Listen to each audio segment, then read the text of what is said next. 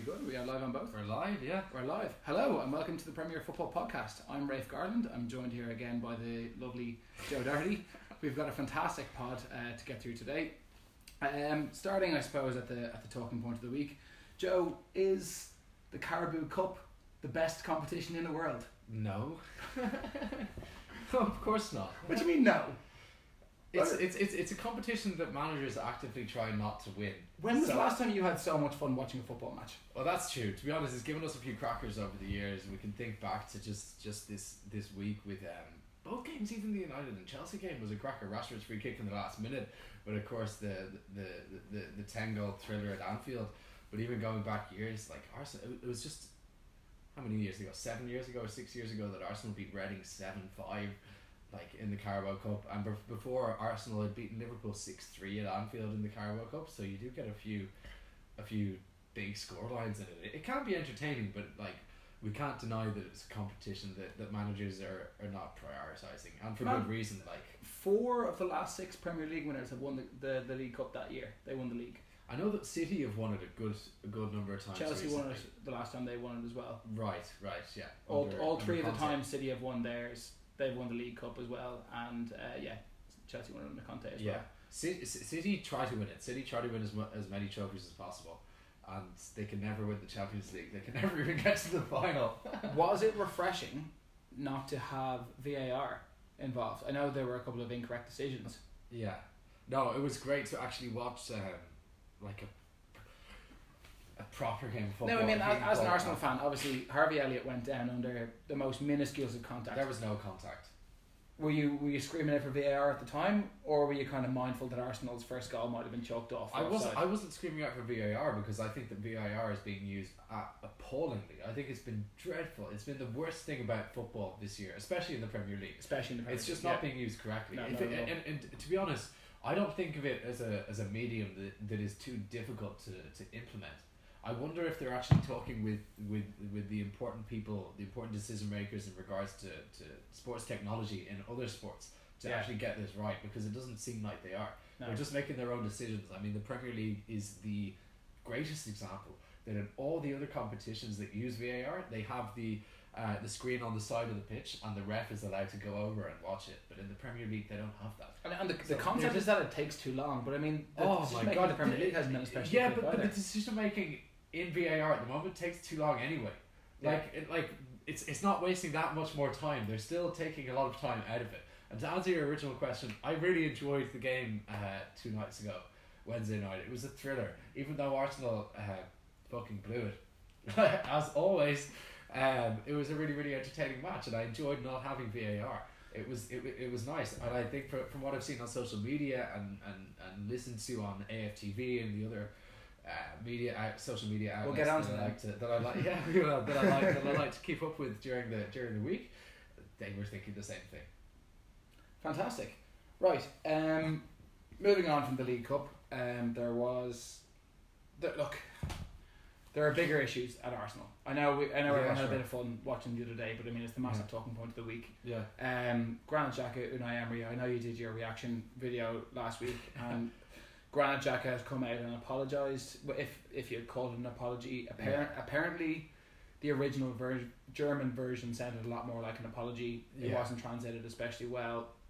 Do you still feel as strongly that Xhaka's got to go and should be stripped and it should be, totally isolated and exiled from the club, having read what he's come out and said? I knew that he was getting this sort of abuse before, because I've been looking at his comment section for months and I see what he gets. I mentioned it in my video during the week that up until the Brighton mistake where he gave away penalty and cost us Champions League football, I was fine with Granit Xhaka. I was probably more than fine. I liked him. I liked how he builds up the play from the back. I thought that he had a really good season last year until he made that mistake. And then he went and he fucking committed that foul against Tottenham and he cost us the North London derby. We drew. It was the stupidest penalty that I've ever seen conceded in my life. There's no excuse for going to ground with 2 feet. He should have been sent off in the first half, in the boxing. It's insane. And he's been made captain. I think you made another good point on your video, though, that it's not necessarily his fault. That's another thing that I would certainly say. I mean, what if say pretend for last week's game against Palace, before the game had happened, if Granit Xhaka had came out and said that he was not going to play that weekend, you know, he'd been taking too much stick from the fans and he didn't think his performance had been up for it, so he was going to withdraw himself from the squad. How would that have gone down? That would have gone down well. What kind of fan would be happy if their captain turned around and said, "I am going to withdraw myself from the squad because I do not deserve this"? He'd be laughed at the Premier League. No, it's not, because the key point that you made there is that who this player is and the fact that he's been making mistakes. You don't refuse to go to work. You don't say, "I'm not playing this weekend because I'm not good enough." Granit Xhaka was supposed to take a month or 6 weeks paternity leave and he didn't. But he hasn't. He said when we knew that his wife was pregnant or some midway through the pregnancy that he'd be taking paternity leave in October. We're now in November and he didn't take it. He should have done that. I would have been fine because he said that originally. I mean, you've recently become a dad yourself. Like it changes you as a person, I'd imagine. Of course. And there's a lot to process. Okay, that's certainly a good point that you make. Yeah, I became a dad last June 2018, and if someone was making comments on my social media pages about my son or my wife, then I would not be liable for I don't know what I'd be capable of, basically. Like that would fill a rage inside of me that I don't think that I ever would have. And I mean, this is, again, look, it's obviously a small minority of fans that are getting on and causing this kind of, that are directly abusing him and his family. It is a small minority, but I mean, is there not a bigger shift recently towards the idea that fans can kind of say and do whatever they want? That, you know what I mean, these people on TV, they're not actually human, they're just figures in kind of the Arsenal world or the Liverpool world or whoever, whatever team you follow. They're like TVs on a soap characters on a TV show. Like people, okay, this works both ways. There's definitely this misunderstanding that the fact that someone makes $100,000 a week, that they are untouchable, or that they don't have feelings, or that they don't keep up with their social media posts. And of course they do. Yeah. We're all human beings at the end of the day, and just because you're a multi-millionaire, it doesn't mean that you can't be depressed or you can't react in a bad way because people are attacking you on your social media pages, even if you're getting love at the same time. Yeah. Like just because you're a rich person, it doesn't mean that you're not going to feel that way. At the same time, we have the rise of fan channels through YouTube. Obviously, AFTV, kind of United Stand, Full-Time Devils, Redmount are the most popular. And I suppose AFTV is the most notorious for being really outspoken and really, really, really attacking its own players and going in. Yeah. Maybe that's because it's an Arsenal channel and Arsenal fans are reactionary. Arsenal haven't been in a good place for a long, long time now. Yeah. If you really think about it. But at the end of the day, fans should have a voice. Fans pay a lot of money every year to watch their teams. Fans have just as much of a right as pundits to go out and express their opinion. I think they do. As long as they're not getting to the stage of threatening players. I mean, we could talk about booing Granit Xhaka. For me, I would never boo a player. But what is a boo if we actually think about it? A boo is an opposite of a cheer. Yes. Is it that bad? No, it's not that bad. No, it's not. And it's obviously miserable for the player. But I mean, like the point I made earlier was that the player doesn't pick the team. If he's been playing consistently poorly for a long period of time, it's on the manager to drop him. I don't think as a player of any sport ever you can go to a coach and say, "Don't pick me this week. I'm too shit to play for this team," because you're finished the second you do that. Especially in elite level football, like you are finished when you show weakness. Well, isn't it the coach who has to be the one to identify that a player's okay? So say if you've coached like mini World Cup level, that sort of like kids football. Yeah. If there's a kid who's not been playing well in every match, are you going to pick him? Well, I mean, at kids level you are, of course, because it's all about getting people minutes and it's a friendly competition. Okay, fine. Not talking from personal experience. Yeah. What about in the Premier League? If someone has had 4 or 5 bad games in a row, it's only the logical decision to take them out of the team. They need to spell out of the side. This is the problem with Xhaka. But I don't know why would you boo Xhaka? I mean, he's not asking, he's not begging to be in that team. He's doing his best. I don't think it's anyone's fault of his effort. I mean, you go back as far as the Europa League final last year when they lost to Chelsea, and the Arsenal players were really bit up about it, but only one player was actually bothered to come out and give an interview after the game. And that was Granit Xhaka. Of course it was. And do you know who, in all of those kind of away trips, the ones where we were getting beaten over recent years, the one player who was always pushing the other players over to go to clap the fans was Granit Xhaka. The player that the fans elected as captain. Players. the player selected as captain is Granit Xhaka. Yeah. You know what I mean? The manager wanted him as captain. The players wanted him as captain. The fans maybe they didn't want him as captain, but they must have seen that he was the only one. I don't want to say the only one that gave a shit, but like I mean he seemed to care more about Arsenal than any of the other players. He does care. I mean, there are a lot of blow-ins in that Arsenal team at the minute that'll come and go. I mean, a lot of good players, but a lot of guys that'll move on. There's some guys that are obviously really committed to it, but he's definitely on the higher end of commitment. I agree with you. I mean, this is a guy who was captain of Borussia Mönchengladbach. They're a serious German team at the age of 21. Yeah. Club captain of his national side currently. Clearly he has leadership qualities. Clearly he's a leader. Clearly people look up to him. You can only see the response from the Arsenal players that's come out this week in the media. Apparently if Emery had removed the armband from him, there would have been a complete revolt. And in addition to that, we've had people like Emiliano Martinez, the reserve goalkeeper who played against Liverpool during the week, coming out and giving him an interview saying how much they respect him. One of his international colleagues, Fabian Schär, who's a centre-back, plays in the continent, came out and similarly gave an interview saying how much he respects Xhaka. Yeah. So it's clear, like, he's Mönchengladbach, good clubs. Switzerland, they're ranked in the top 10 of the world. Yeah. Arsenal, they're one of the biggest. They're a huge enterprise. So the fact that he keeps being named like the number one guy in all of these teams, it says a lot about him. The one thing that I will say is that he hasn't backed it up on the pitch for Arsenal. Don't get me wrong, actually last season I thought he was really good next to Torreira. And the season before I thought he was alright and he was made a scapegoat. And it's the fact that Wenger was always playing him with like a Ramsey or a Wilshere beside him. And he's expecting Xhaka to do all of the defensive work. And if you notice the other teams that he's played at, when he plays for Switzerland, he plays alongside Dennis Zakaria, who's a really good industrious midfielder who can win the ball back and let Xhaka dictate the tempo of the game, which is what he's best at. Yeah. And when his best performances came for Arsenal, it was last year playing alongside Lucas Torreira in a 4-2-3-1. And this season Emery's just ditched that, and he's fed him to the lines. But I mean, it's happened at other clubs before where players have obviously been in the team for long periods of time and the fans didn't think that they were good enough.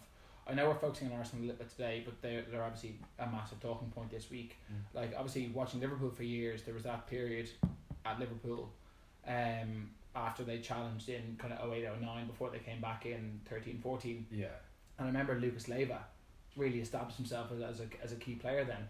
But I mean before Benitez left and while Xabi Alonso was there, I mean he was laughed off the pitch. Whenever he'd play, similarly he seemed to make a mistake or he'd give away a penalty or he'd miss a chance, and the fans hated him. But I never remember him getting booed at Anfield, and I know that Pogba gets some boos at United for not living up to what he does, but I mean there seems to be an especially toxic culture at Arsenal that seems to go even further than what's happening. The dressing room is split into two groups of players. Pro Xhaka against Xhaka, pro Emery against Emery, whatever it is. Do you know what I mean? It goes past that. The fans, I'm not even saying that they're pro Emery or anti Emery. A lot of them seem to be anti Emery, but they seem to be divided as to whether or not they're on board with attacking the players for the performance, whether they're not. And you spoke about the rise of Arsenal Fan TV, but are they not just the guys that shout the loudest, that get heard the most? Their opinion seems to carry extra weight because they've got their big YouTube fan, whereas previously fans would have been a fan unless they were directly involved in the club. I know there would have been supporters groups, but I mean supporters groups are run totally differently to the way that the private social media things are done. Like they rose to prominence, and obviously look, you said it yourself during the week that they're the gold standard in terms of production and the content they put out there and how aggressive they are online. They're a brilliant watch, but they're so entertaining. Like I mean, a lot of their fans when they became really big was during the Emery out, not Emery, the Wenger out era. And I mean, they weren't Arsenal fans that were watching. When Arsenal would get beaten, the rest of the Premier League would turn in to watch these guys go nuts. It's still like because they were. But this is what I'm saying. I'd watch a lot of Arsenal fan TV without being an Arsenal fan just because it's hilarious. Yeah. I mean, but these guys get taken seriously, it seems, by a broader kind of section of the Arsenal fans just because they have the loudest voices. I mean, you wouldn't have always been an Arsenal fan. Unfortunately, like we've said before, we live in Ireland. It's not possible to be match going the whole time, and when teams kind of fall off the radar, they fall off the radar. Yeah. And obviously Charlton went off the radar a few years ago, and at a consensual age, almost as it was, not as a kid age, you picked Arsenal. Yeah. And I mean, Arsenal weren't the best team in the league at the time. They played really nice football though. They were always entertaining. Yeah. So I suppose the question I have for you, Joe, is after as many years as an Arsenal fan, do you feel like you've got the entertainment that you wanted? I love being an Arsenal fan, even though I came to Arsenal later than most would. I would say that I'm as. But surely this is what Arsenal fans old school have always been about. There's always just been drama at Arsenal. There's always it's always good or it's always bad, but it's always high profile. Do you know what I mean? You'd never even be guaranteed to win games. Like I said, you weren't the best team, but it was always entertaining football. You'd always be guaranteed goals in a game, and you still get that at the Emirates. It's the same old Arsenal, man. Do you know what I mean? They were good for a prolonged period of time, but they've never been dominant. Yeah. Like, I mean, they've won obviously trophies over the years, but I mean, there's never been a sustained period of Arsenal dominance. They're not a huge club like that, but I mean, they can get away with being the most expensive sports team to watch in the world just because they guarantee entertainment. So I have very little sympathy for Arsenal fans when they get so worked up and they're Arsenal. They're designed to be like this. I don't know what Arsenal was like to like view from view from the 90s, because earlier, because we were like the kids in the 90s. Yeah. Like we were. So I don't know what it was like then, but like the opinion that you get of Arsenal is of a huge club. Like, I've read a lot about football history, and one of the most respected managers that you read about is Herbert Chapman, who led Arsenal to a good few league titles in like the 1930s. So we're going way back. So they've always been around. It's a London club. London's the capital of England, of the United Kingdom. Like, they're the biggest club in London. I'm sorry, Chelsea fans and Tottenham fans, but there's no debate. You can't debate. Well, if you look at success over the last 15 years, there's one club in London. I'm not talking about that. I'm talking about the biggest. Who's the biggest? Who's the biggest club in London? Your fans not charging there. The biggest club in London. Does that need to wiggle because it's going to die? It's grand. I mean, it's at 20%. Is the wire plugged in properly? Is what I'm saying. Yeah, it is plugged in properly. Sorry, lads. Yeah, the biggest club in London is Arsenal. There's no debate about that. The most successful in recent years is Chelsea. There's another club that like to talk a lot about themselves, but like, fair enough. They haven't done too much. But all I'm saying is, do you know what I mean? Say the campaign comes through and Emery leaves. And, you get Emery out and you get a new manager in. But I mean, what do you think is going to change? Because nothing is changing above that. If you look at the dominant teams in England right now, there are two. Chelsea have a model for success, and they've always had where it's through trading young players, whether for bad or for worse. They always manage to bring in massive capital through trading young players. They identify successful players traditionally, good established players, bring them in, and they're kind of redefining themselves now, and they have a very clear identity with what they want to do and a very clear thought process. Liverpool have the same process. The assistant manager, Pep Logrens is his name. At Liverpool. Yeah. Gave a great press conference last week about some of the young lads coming through the team, basically saying, look, they're fantastic players. Even after the United game, Ox is brilliant, all this. You think about Fabinho last year, he was signed for big money and he's come on to be so well, but Liverpool have a system that you have got to learn how to play in that system. They talk about how they're able to play so freely, and it's because the defensive work that the front three do.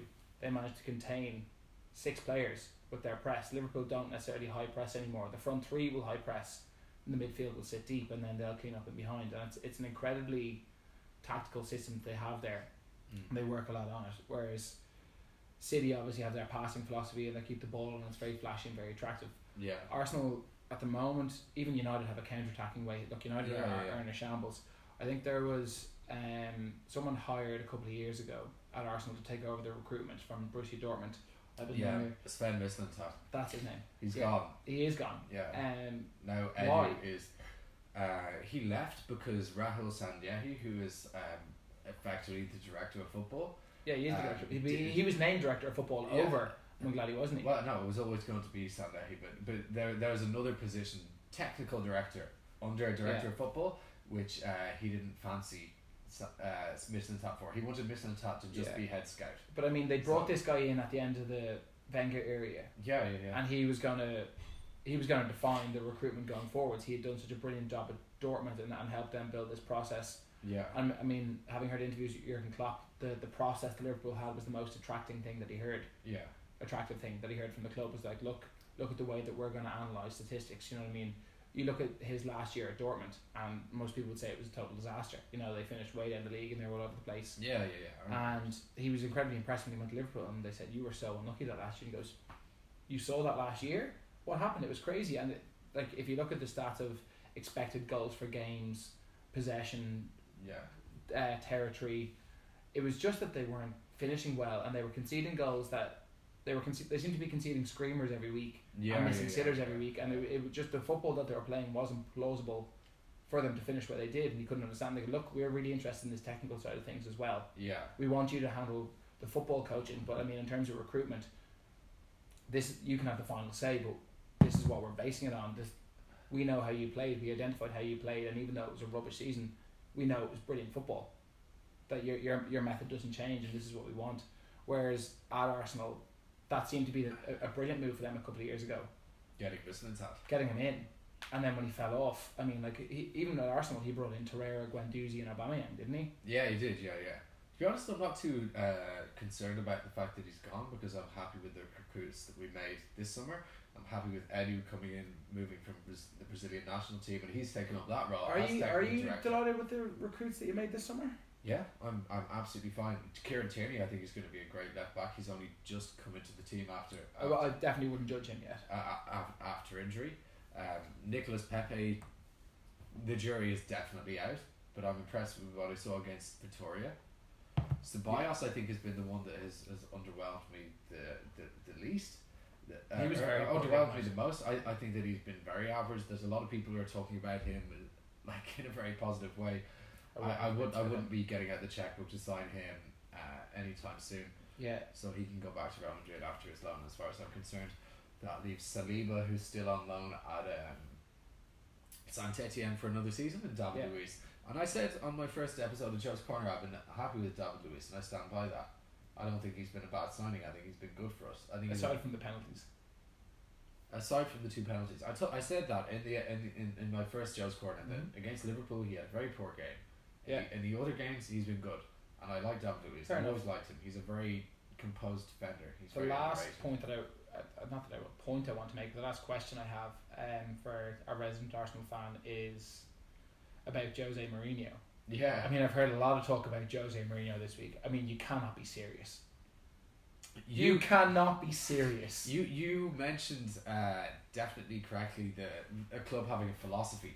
Yes. And Arsenal does not have one right now. We went from having a philosophy under Arsene Wenger to losing that philosophy, and it changing midway. Do you remember he went from like these big players, you know, Patrick Vieira, Gilberto Silva, Emmanuel Petit, those guys to in midfield having Rosicky, Fabregas, you know, diminutive players, and then he lost that identity completely in his last 2 years, and we were shit. But under Emery, I thought that there was hope last year that he was establishing his own philosophy. Completely gone out the window this year. I see no evidence of coaching, no evidence of how we want to play, other than I can see that he's keen to feed the fullbacks, and he's keen to. I mean, all the criticisms of Jose last year was that they didn't have a style, they didn't know how to play. There was a bunch of out of touch players that had lost interest. This is what I'm saying. So, Jose Mourinho, would he get us back in the Champions League this season? I honestly think that if we were to hire him now, he's not going to take a 1 year contract. No. Listen to me. He'd take a 2.5 year deal, which is what would be on offer. Half a year to take us to the end of this, a 2 3/4, whatever it is. He'd take that. That's the sort of deal.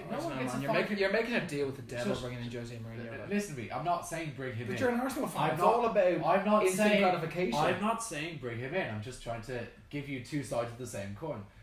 Okay, so the Jose Mourinho option. Do I think that he'd get us Champions League football this year if he came in now, or if he came in after the international break and before Christmas? Yes. Do I think that Emery will? I don't know. I hope that he does, but I'm not 100% guaranteed. No chance. So for me, Mourinho could be a good short-term fix. Who out there looks like they have a clear philosophy? Yeah. For me, the one who does is Eric Ten Hag, who's the Ajax manager. is he ready to take on Arsenal now? Is he ready to give up his Ajax project? I think that if Arsenal came calling, it would be impossible to turn down. But I want to see how he reacts this season to losing some of his best players. You think of De Jong and De Ligt during the summer transfer window. So I wouldn't be going to appoint him right now. That's why I think that it could make sense to go for someone like Jose Mourinho in the interim, and that it's get back in the Champions League and see how the other guy develops, because the other option is giving it to someone like Freddie Ljungberg, and that's, you don't want that. That's a give it to Giggsy situation. Don't get me wrong. I think Freddie Ljungberg has done phenomenal work in the Arsenal academy, and I won't hear a bad word said against his coaching ability. But it's not fair to put him in the Lions. It's like giving Jack. It's not. Do you know what I mean? You're throwing him under the bus, because if results don't go our way, people are going to go against him. What about Brendan Rodgers? Oh, I'd take Brendan Rodgers. I know you would, but I don't think he'd go to Arsenal, because I don't think the structure of the club is there. The structure of the club is there. The hierarchy in terms of what we have behind the scenes is the one thing that is there. The one thing that isn't is a good coach. So do you think players are there? The hierarchy is there. Kroenke's a good owner. Kroenke's an owner. He's decent. He's not the devil like people make him out to be. I don't think that he is. I think that Sandehi is a very, very, very good director of football. I think that Edu is a good technical director, and then I think that we have a more than decent squad of players, more than capable of qualifying the Champions League. What I think we have, what's missing is a coach who's capable of getting us I think Brendan Rodgers would look at Arsenal and say that place is toxic. I'm going nowhere near that until they have their shit together. Anyway, we'll move away from Arsenal. We do have so much else to discuss. We'll move over to Liverpool very, very quickly. I don't want to hang too long on them. Okay. Jurgen Klopp has threatened to pull his team out of the Carabao Cup quarter-final due to the fixture congestion in December. He said that if they do not find a good time to play this game, they will fork. Now, I don't know if he's actually serious or if that's ever actually been done. Yeah. He might be being a tad dramatic, considering Liverpool are the size of the club they are and they have the resources they have. They could obviously find 11 underage players to go and play this game. They wouldn't need to pull them out of the competition. I mean, especially considering how well the youngsters did the other night. I'm sure they have plenty of faith in their academy. I think he's being a little bit dramatic in response to Pep's comments last month that Liverpool had it easy over the Christmas fixture with Premier League fixtures. Yeah. You'll have to tell me exactly where the game that clashes is, because I can't. So the game that's going to clash, their Carabao Cup quarter final, is due to be played mid-December, on the same day that they're due to be playing in. That's dying, by the way. It's gone from 20 to 10 in the last couple of minutes. Yeah, it'll be okay. I don't think it will. It will be okay. Okay. They're due to be playing in the FIFA World Club Cup. The FIFA Club World Cup. Yeah. In the Middle East. Yeah. On the same day. Yeah. They have to get special compensation to get out of one of them, don't they? No, well, I mean, obviously their League Cup game will be refixed, but I mean, if you look at the busy Premier League schedule through December and January, there's no time to be refixed really. So he said that they got to find an appropriate time. And I'm sure they will, and Liverpool will field a team, and it'll be grand. He said that they could play the games on the same day and field two separate. No, teams. well, I'm suggesting that. I read that in the media somewhere today. Oh, really? I don't think Liverpool have been suggesting that. Yeah. I mean, where's the priority? The priority should surely be to the Carabao Cup. I mean, the FIFA Club World Cup. Edwin van der Sar ranks the '96 Club World Cup as the highest achievement of his career. Does he? Wow. Yeah. I've never paid any attention to those. The South Americans cross-continental. Yeah, the South Americans take it very seriously. Do they? Yeah. No, to be honest, like, we'd be serious football fans. I've literally never paid that. Yeah. Those type of competitions the slightest. Although that's because Arsenal never won the Champions League. Manchester United did. They forfeit their place in the FA Cup. Yeah. To play in a global. They did, and Liverpool could set the record for the most games played by a Premier League side this year. Should they win all of their games, including finals, or obviously make it to all of the finals possible, they'll play 69 games, which equals the record of Rafa Benitez's Chelsea team when they won the Europa League and lost both the finals of the League and FA Cup. Yeah. Interesting fact for you. It's a serious amount of games. Last thing about Liverpool, Fernando Torres, as you may have seen in our poll this week, came out and pledged his lifelong allegiance to Liverpool. Only 8 years after leaving the club, or going on 9 years after leaving the club in January on deadline day, having handed in a transfer request to move to Chelsea to win titles. Yeah. What do you make of that, Joe? He can go fuck himself.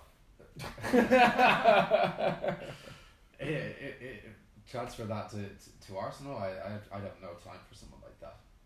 No time. He forced to move to a direct rival.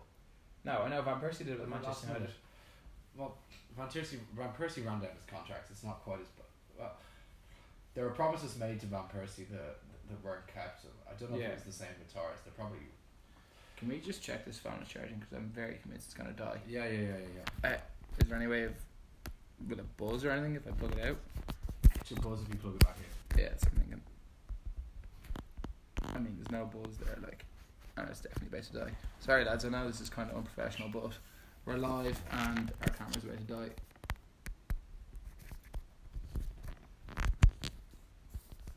This is what I was telling you earlier. Yeah, man. Do you have another iPhone charger or no? I'll grab one for you now in just a sec, Joe. The next thing that I want to talk about that you might fill in for me for just a minute and give your opinion on. Shane Duffy this week was sacked by Derby County. Sure. For his role for essentially getting injured. You know, he is 33 years old, going on 34. He's picked up a serious knee injury. Richard Keogh. Who did I say? Shane Duffy. Shane Duffy. We think of Duffy and Keogh because they're the centre backs for Ireland. I actually wrote down Shane Duffy. I know it was Richard Keogh. Richard Keogh, yeah. Sacked by Derby. After the two lads that were caught drink driving basically kept their contracts. Derby came out and issued a statement that said that they will not in any way stand behind players that are making bad decisions and being reckless and endangering the lives and safety of civilians. So they've sacked Richard Keogh, who is at the end of his contract, or at least is injured for the rest of his contract and has no resale value, having offered him a seriously reduced contract in the meanwhile, whereas they've kept on the other two boys that essentially were at the wheels of the cars, who fled the scene, left him unconscious at the scene, and came back. They have been fined 6 weeks' wages and ordered to do 90 hours of community service each. Yeah. It's completely unfair, isn't Whereas he's lost over $1 million a year. And now look, and we're not defending what Richard Keogh's done. Yeah. But I want to talk a little bit about ethics in football. How, you know, these lines that football clubs draw can be seriously distorted. I want to talk a little bit about Manchester City, and I want to talk a little bit about the fine that Bulgaria received. Did you hear about the fine Bulgaria received? Yeah, I did, yeah. Would you fill the lads in very quickly while I find your charger for that phone? So basically, as most serious racism cases go in football, Bulgaria were given like a €60,000 fine or £60,000 fine for the disgusting abuse that was hurled the way of the English players just a couple of weeks ago. And if we think about that, like the one incident in football that really stands out to me is the Nicholas Bentner in Euro 2012, where he was celebrating a goal and he lifted up his shirt to display Paddy Power underwear, and he got fined $100,000 for that. Finding someone $100,000 for displaying underwear promoting a betting company, that's fine. Finding someone, a country, an organisation of a country's football team, a national football team, less than that for racist abuse is an absolute abomination. This is something that really, really, really has to change in football. And Rafe and I spoke about this on the first podcast that we ever did, and certainly during our midweek video that we did that week as well. That this is something that really, really, really has to change in football. Otherwise, where are we going with society? Like it's something that stems into society as a whole and really, really, really merges football and politics. Yeah, definitely. In those two worlds. Yeah, I've missed most of what you just said, but it was mostly about Bulgaria, was it? Yeah, it was. Yeah, and the lack of their disqualification from any tournaments, and yeah. There was no reprimand for what they did. Like that like Rafe had asked me, I think during that podcast, what I would do or what punishment would be appropriate for a country committing that sort of abuse, and I said that you have to hit them as hard as possible. It's like a life sentence in prison for murder. You have to you have to ban them from the competition that they're in indefinitely, or the qualifying tournaments indefinitely. Yeah, like that's the only way that they're going to finding they're obviously they're a smaller FA than most, and the stadium closure will hit them. And look, they will find the money. They'll come up with it somewhere. They will learn from it. They might learn from it. They won't but learn from it. At the same time, it doesn't really tackle the broader issue. It's going to continue to happen elsewhere. Somewhere that has more money will laugh it off and go, oh, it's not a big major deal, until fans actually start paying with their teams not being able to participate in competitions. It's not going to act as a deterrent. We have, as voted for by the fans, by the followers of the Premier Football Podcast, Joe, we have got the Premier League team of the decade here in front of me. Yeah. In goals, we've got Peter Cech, first time at Chelsea and Arsenal. Yeah. Is there any debate that he's the best goalkeeper of the decade? I think you could strongly debate for De Gea to be included there.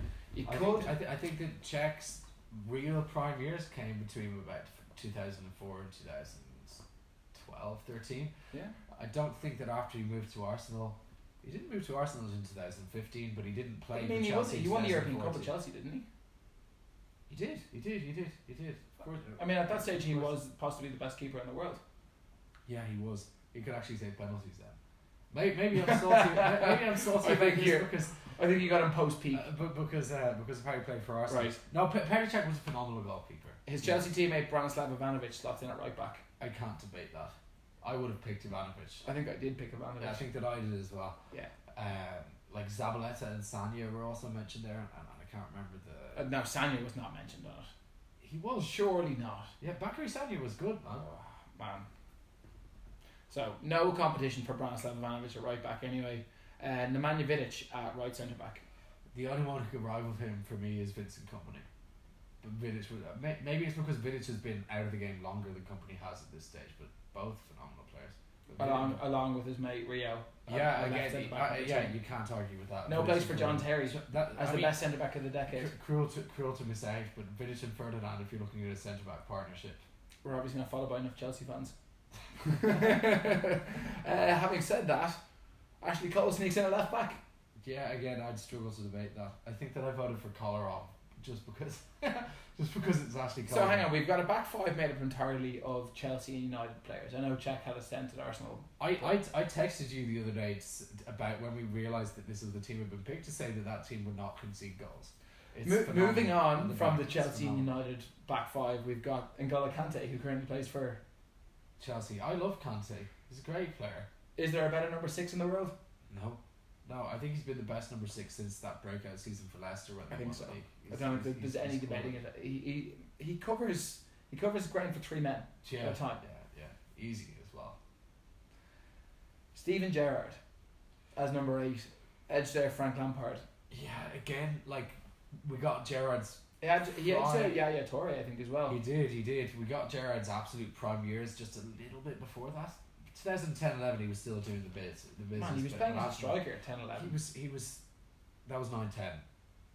Under 9-10-10-11 probably as well. No, phenomenal player. Best. If you look at especially his form for England at the early stage of this decade, he was England's best player until he retired. I was just going to say he's the best out and out number 8 that we've ever seen in the Premier League. So of course he's in the team. He was an unbelievable player.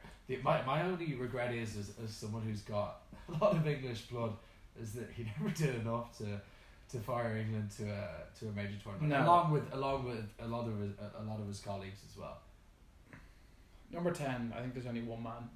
It's not your mate Mesut Ozil. It's unfortunately for you, Kevin De Bruyne. I wouldn't argue with that. He is the best though. Yeah, he's been fantastic since he came back to the Premier League, hasn't he? Really top player. Chelsea let him go. Mourinho let him go. Mourinho wasn't convinced, and there was Lukaku as well. What if you got Mourinho at Arsenal and he wasn't convinced about Martinelli? I said that Mourinho would be a short-term fix. But while he's there, he can still sell all these players. What if he wasn't convinced about any of the young players coming through? What if he's not convinced about Saka or not convinced about Joe Willock? You know what I mean? Yeah, he let go of Mo Salah, Lukaku, and Kevin De Bruyne. Yeah. In the space of 2 years at Chelsea. Yeah, I know. There's a strong argument for Mourinho. There's a strong argument against. Fair enough. I think the most contentious one that we had, the only split vote that we had at all, was on the right wing, and that was Riyad Mahrez and Raheem Sterling.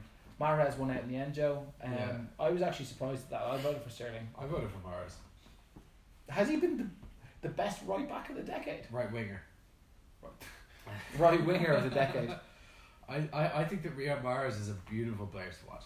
He's so good on the ball, and again, probably a part of it in me is the romantic side of the fact that he was the man. You're not the only one, though, man. The fans have voted. No, that's what twice. I mean. That's what I mean. How many people are pro? I was just surprised that Jamie Vardy didn't get so many votes as striker. Like we had a second referendum. We moved Rooney to the left wing just so that we could. Like I was really pushing for Vardy to be included in the strikers. I love watching Jamie Vardy. But Mahrez is like that. It's that romanticism about that Leicester 2016 team. And he's a quality player. I love watching him play. I wish he'd signed for Arsenal because we were in for him. I really do. I think he's better than Pepe. It's much better than Pepe. He's much better than Pepe. Sergio Aguero makes the striker role. And I mean, that was a contentious one. I mean, he's a fantastic player, but there are so many good strikers that have come through the Premier League in the last few years. Yeah. But I think he was up against. He was up against Harry Kane, Robin van Persie, and Jamie Vardy. That's the strongest position that we've had. Without a doubt, it's those players are all phenomenal. And like I said, we had to drop Wayne Rooney to the left wing, free roll left wing, which he did play sometimes to be able to accommodate those. Ronaldo in European games, exactly. And Van Persie, yeah. But oh god, Van Persie for Arsenal and for United in that first season. He moved and won United League. He was the best striker in the world, and like think about that header in 2014 World Cup. We watched that live together. I remember in a pub in Dundee. That was fantastic. We've never seen anything like that. That header was insane. I know it wasn't Premier League, but it was like the quality of that man when he was in his prime was phenomenal. Aguero, he just continues to score goals season after season. You could say the same about Harry Kane. I think he's a really intelligent footballer. He's a finisher, man. He's a finisher, but he's also really good at linking the play. He's got it all. He's a leader as well. To get him out of Tottenham is going to cost over £200 million, without a doubt. If anyone, well, they'll let him go for free in 2 years, won't they? That's what they're doing these days. They're taking the advice of their North London neighbours. That's it. Ed Hazard in at left wing. Is there any other left wing? No. Like Sadio Mane's been very good for Liverpool. Mane and Sanchez when he was in his prime, but in terms of what he's led, what he led Chelsea to, and how well he played, there's no competition. No, and he did it so consistently year in year out. I think Mane's a bit newer to the game. He downed tools as they all did in Mourinho's last half season for Chelsea, but apart from that, he was really top quality player. That is the official team of the decade. Yeah. As voted for by the fans. Yeah. As voted for by us, though, Joe, we've got some predictions to do for the weekend. We do, yeah. In always. A series that there's only one of us taking the lead. Taking any sort of initiative, calling this thing right. It's 2-0 anyway to the big man. Yours truly. We're going to start with the early Saturday kickoff. Bournemouth host Manchester United. In what hopefully will be an absolute cracker. Yeah. I'm going to go for a draw. I'm going to go for a 2-2. Draw to get us started. Bournemouth are good at home. 2-2. Manchester United have hit a bit of form. 2-2 is what you're saying. Neither are good defensively. Both have decent attacking players. 2-2. Yeah. 2-2. I'm going to say 2-1 to Manchester United, Joe. I'm going to forecast United win. I think Bournemouth have struggled for goals recently. United, since the Liverpool game, I think they won 3 or 4 on the road. I know they put out a strong team in the Carabao Cup against Chelsea, but I mean, they've strung together some good away wins, they've been doing especially against teams that have tried to play football against them. I think going to Bournemouth will try to keep the ball and play football against them, and the only thing that United seem to do is counter-attack, especially with Martial back in the team. I think they're going to win the game 2-1. The afternoon kickoffs. Yeah. Arsenal Football Club take on Wolverhampton Wanderers. 2-1 Arsenal. Now you do know that we've done 3 of these prediction shows, and you've predicted 3 Arsenal wins, and no, not 3 prediction shows, but unless you predicted one in the Carabao Cup as well. Unless we're playing City and Liverpool away, be assured that I'm going to predict an Arsenal win. What score are you saying, Joe? I said 2-1. 2-1 Arsenal. Do you know what? I'm looking at Wolves and I'm thinking if only they were some sort of giant killing specialists on the road that just love to go to Big Six teams and just do them in their back garden. Yeah. And then I'm kind of remembering, oh wait, that's exactly what they are. I would completely agree. And I'm thinking, Arsenal, they're a super consistent football team, you know, they're all over their shit at the minute. What could go wrong? They're super mentally stable right now. I am not going to say that Arsenal are going to lose against Wolverhampton Wanderers at home. I said, you know, like Liverpool were drawing. What self-respecting Arsenal fan is going to say that they're not going to pick up? Well, that's not totally delusional. I'm not delusional. You're all delusional. Delusional. I'm completely with my senses. I'm going to say 2-2 in that game. Draw. Villa take on Liverpool. Villa at home? Yes. 3-0 Liverpool win. Villa have been decent recently. Yeah, they're playing Liverpool. Liverpool are set to rest Fabinho because he's on 4 yellow cards before the City game. City the week after. So they'll play Wijnaldum or Henderson there. Be fine. Yeah, Liverpool win. 3-0. Yeah. 3-0. I can see Villa scoring anyway. Do you know what, Liverpool, for as brilliant as they've been, they've not been overly convincing of recently. They've been leading it late lots. It's been tighter than most people wanted. I think it's going to be especially tight again. I'm going to think 2-1 Liverpool. Both teams to score, tight margin. That's the way I see it going. Brighton and Hove Albion take on Norwich City. Well, you were very kind to leaving the Hove, and we did speak about this the other day. Imagine leaving the Hove, man. Have you forgotten all about? I'm going to go for a Brighton win. I think they're much better than Norwich. I'm going to say 2-0. Do you know what? I think you're definitely right. I've actually brought Aaron Conley into my fantasy football team this week. Brighton are half decent, and they 2-0, is it? They have Lee Gunner as their manager. I don't know if you watch Lee Gunner. He's an Arsenal. He's an Arsenal YouTuber. He looks the exact same as Graham Potter, who's their manager. Yeah, whatever. 2-0 was it? Yeah. I also think that Brighton are going to win, and I think it's going to be 3-1. Goals in that game. Yeah. Norwich have been really poor though. Man City take on Southampton for the second time in a week. 5-0 Man City. Man City beat them 3-1 midweek. Yeah, 5-0 Man City. 5-0 City. Southampton are a really poor team, man. I think they need to get relegated. Looks like they're going to get relegated, man. Southampton are 18th on 8 points after 10 games. Yeah, and they just lost 9-0. Having said that, Norwich are on 7 points. Man, this Southampton side have been sliding since they got rid of Claude Puel, and they don't show any sign of getting better. They had a brief honeymoon period under Hasenhüttl, but 5-0 was it? 5-0, yeah.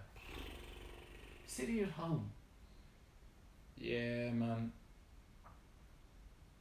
4-0. They're gonna put goals past them. Like, I'm glad I have De Bruyne and Sterling in my fantasy team. Captain Sterling. I have a feeling De Bruyne is not going to play. Between me and you. Shock. Sheffield United host Burnley. Ooh, 1-1. Oh, you think there's going to be goals, man? Goals. I think that there's going to be two set-piece goals. No way. No, shush. 0-0. Shut up. It wouldn't surprise me if it's 0-0, but I think Lise Mousset's going to continue his goal scoring form for Sheffield United, and Ashley Barnes or Chris Wood, one or the other, will score for Rodriguez, one of their big centre forwards. I've got United and Burnley defenders in my defence. Yeah. This week. Tarkovsky, me. Nah, mate. I got Lugrams, and I've got who's the Burnley player? Eric Peters, left back. Yeah. Lundstrom, that's his name. Sorry. Yeah. Apologies. West Ham take on Newcastle. Still Saturday 3 PM. Ooh. Do you know, West Ham have been shit. Newcastle hasn't. Yeah. Newcastle haven't been that bad. I'm gonna go for a draw. I'm gonna go for 1-1 as well. Dude, this Newcastle team are rubbish. They are awful. You have not watched any of them. They are terrible. I have. They are shocking. Apologies to any Newcastle fans out there, any Geordies. No. We have two good Newcastle friends. We love Newcastle. They are awful. My dad lived in Newcastle. What did you say? 1-1 was it? No, scratch that. You've actually convinced me that West Ham are going to win 2-1. Oh man, West Ham have been shit though. They've been shit. They're going to beat Newcastle at home. They're where West Ham going to finish this year? 9th. So if they're going to finish in the top half, and you're telling me they're not going to beat Newcastle at home, we're going to smack them around. I'd have Newcastle to finish. No, it's going to be 3-0 to West Ham. I'd say Newcastle finish between 16th and 18th. They're going to slap Newcastle. Where do you think Newcastle finish? I think they're going to go down, man. I said it already. Yeah, they're going down. Speaking of going down, Watford host Chelsea in the evening kickoff. Bear in mind. I'm gonna go for a draw. Think Chelsea are going to slip up on the road? Yeah. I'll go for a 1-1 draw. Finally, that's maybe more hope. Finally booked their unbeaten run. I actually midweek. I think they got six wins in a row till midweek, wasn't it? Watford have not been that bad, and they have some decent players. I think that they'll get it. And Watford have been rubbish. Man, they've been rubbish. Their last couple of games, they've been all right. Oh, I don't know, man. They've been rubbish. So what you say? 1-1. 1-1. Excuse me. 2-0 Chelsea, man. That'd be absurd. Sunday football, Super Sunday. Crystal Palace host Leicester City. And actually, what's quite a decent game. It is. I'm gonna go for a 1-1 again. By the way, that's a fine pour of Guinness. Rafe pours a mean can of Guinness. If anyone wants to know, he really. It's a lot ahead. Like he gets it almost like a pint. We'll go for the Twitter guys. He gets it almost like a pint. He's really nice. It's a good pour. If I could say what is Rafe Garland's greatest trait, my biggest quality, his best skill is pouring a pint of Guinness out of a can. That's my best quality. Right, fair enough. Score for that game, please, sir. 2-1 Leicester. Although I wouldn't be surprised if Palace got a point, because Palace are really not that bad. And they'll play on the counter-attack even at home.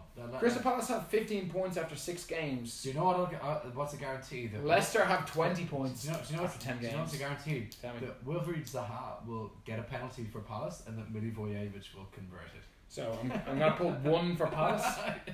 That's what I'm saying. And how many for Leicester? I'll put 2.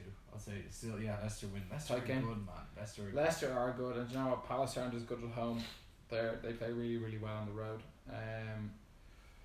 Leicester coming off 9-0, man. You can't look past that. I'm going to say 1-0 to Leicester. It's going to be a tight game. They're going to win with a clean sheet. Everton take on Spurs in the battle of the crisis. Is someone getting sacked on Monday after that game? I suppose if there's a loss there, which is why I'm going to go for a draw. I'm going to go for a 2-2. 2-2? Yeah. Neither side can defend at the moment. Neither side can defend. I think that Spurs have been absolutely awful this year. Yeah. Having watched them against Liverpool last week, they were good in spells. They won midweek. I think that starting the weekend in the bottom half of the table, it's going to be a boost for them. I think that Everton used up their juice last week against Brighton away from home. Yeah, and they lost.